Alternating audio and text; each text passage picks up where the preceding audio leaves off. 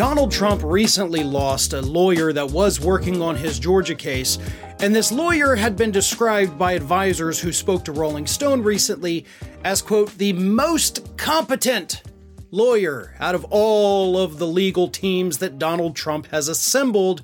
But now this lawyer, Drew Findling, has left.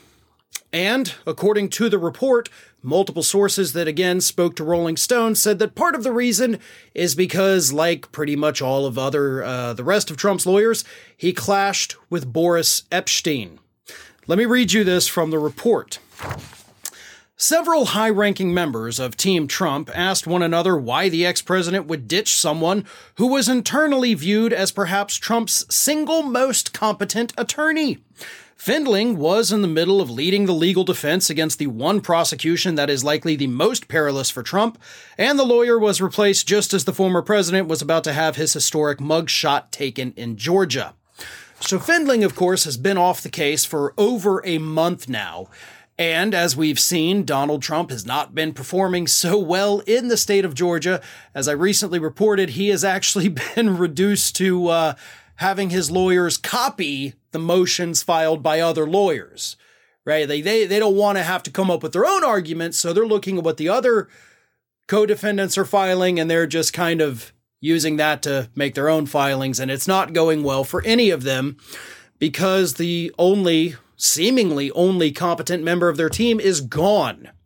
Now, the report also points out something interesting. In addition, of course, to the clashing with Boris Epshteyn, who has Donald Trump's ear much to the chagrin of the rest of the legal team, it said that Findling was actually tasked with preventing the RICO charges from being filed against Donald Trump, which is a weird thing to task a lawyer with, because the only way a lawyer can, I don't want to use the interfere, but I guess use the word interfere, but I guess the only way a lawyer can have sway over what charges are brought against their client is if they have their client make a deal with the prosecutors beforehand. So giving Findling the task, if they did give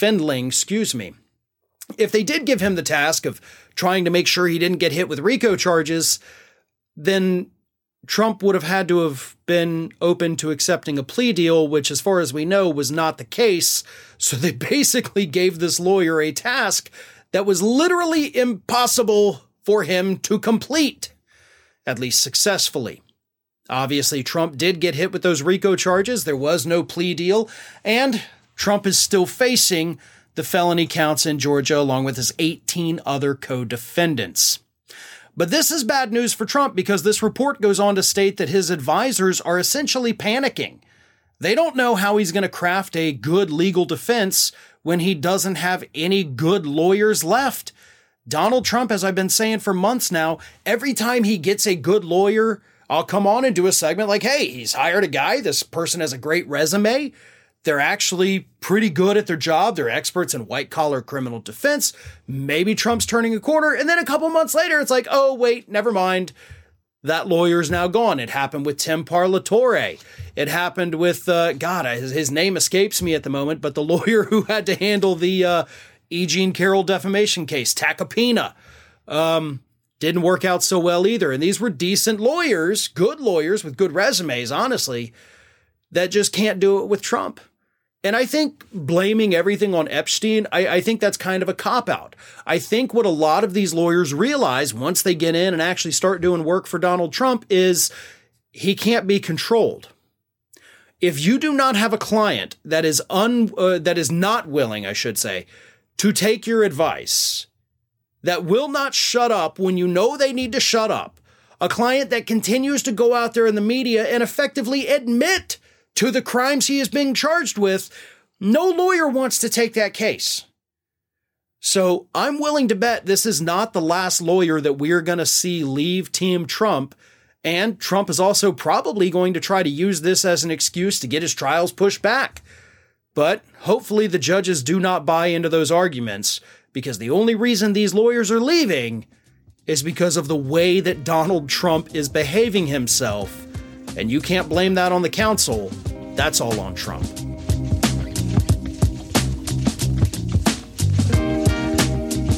This past weekend, Lauren Boebert, Republican representative from Colorado, at least for now, went crying to Steve Bannon on his War Room podcast about the fact that Republicans in the House of Representatives are being super mean to her and apparently calling her names.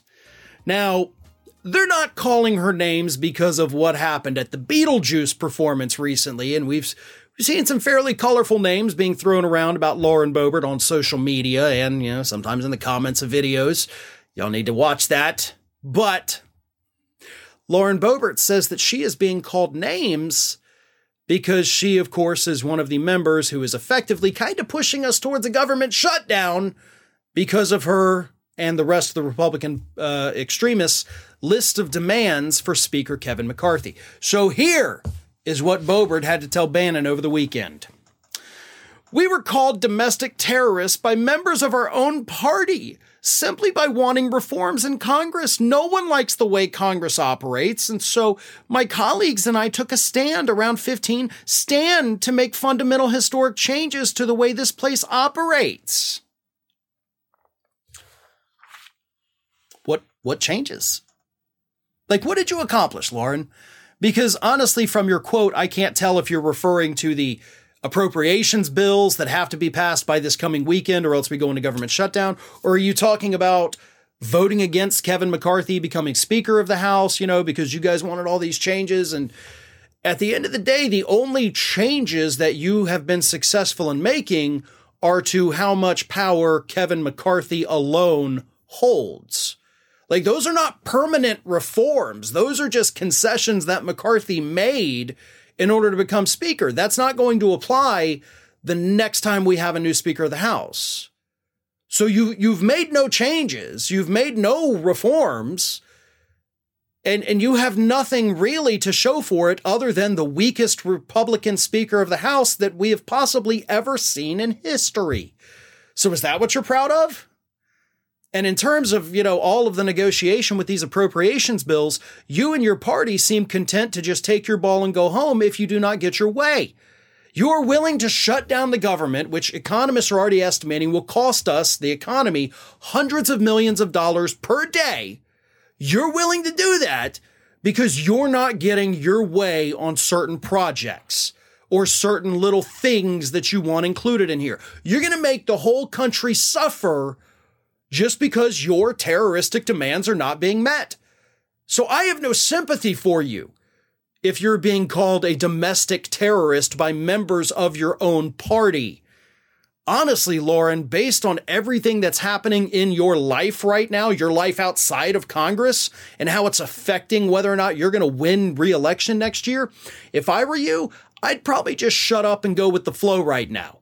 Even if all your extremist buddies are threatening to oust Kevin McCarthy and block the appropriations bills and send us to a government shutdown, maybe you just need to be like, you know what? I'm not going to wade into that. Put forth a bill, I'll vote for it. I don't want us to go into a shutdown because I'm already on the razor's edge back in my home district. After I only won by fewer than 600 votes last November, they're ready to vote me out today. And my performance at Beetlejuice is not going to help that. That's what Boebert should be thinking.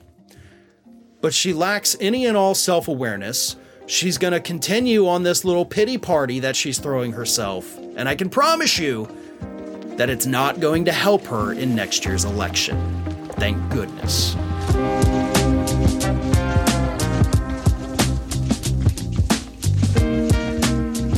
Well, folks, it finally happened. One of the judges overseeing a case against Donald Trump has finally done the unthinkable and slapped the former president of the United States with a very mild gag order. Now, the problem with this story is that it's not in any of the criminal cases that Donald Trump has upcoming. This was not Judge Chutkin. This was not Judge McBurney. This was not the judge in New York. It wasn't Judge Cannon. So it's not in the criminal trials where these types of gag orders are clearly desperately needed, as the DOJ keeps pointing out, because Donald Trump is not only putting them all in danger, he's also tainting the potential jury pool.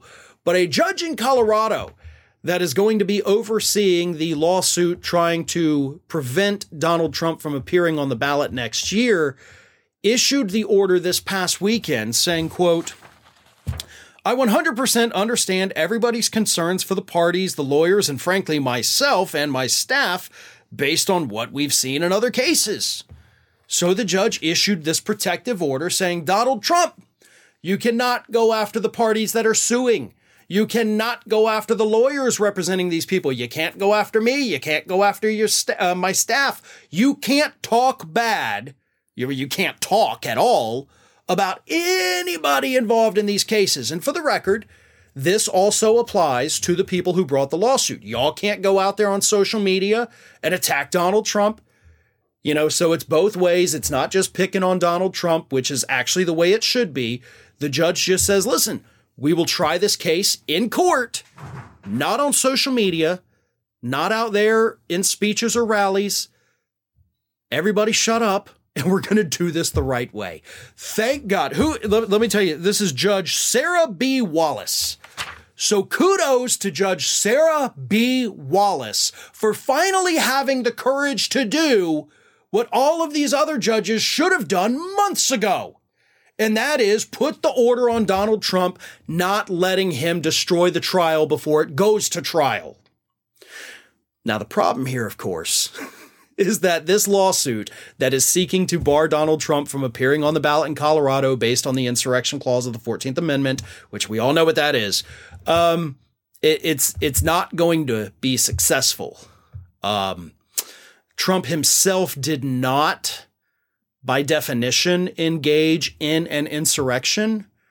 And I know a lot of people may disagree with me on that, but when you look at the letter of the law, you have to kind of twist a lot of things to be able to say that Trump engaged in insurrection. Now, did he provide aid or support to people who engaged in an insurrection? That I fully believe he 100% did. Problem is, none of those people have been charged with insurrection. So even though he gave support to those people, even just moral support, defining what they did as an insurrection also becomes this Herculean task.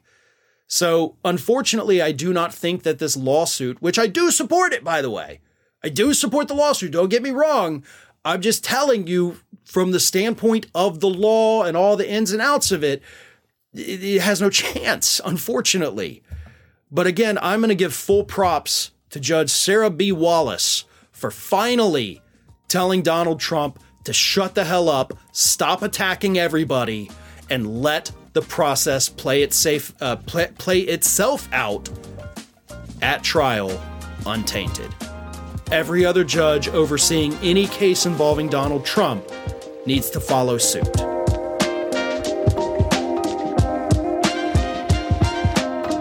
Thanks for listening to today's Fair and Balanced Daily. Stay up to date with all of our content by finding us on YouTube at youtube.com/fairandbalanced and follow me on Twitter, Facebook, and Instagram at Fair and Balanced.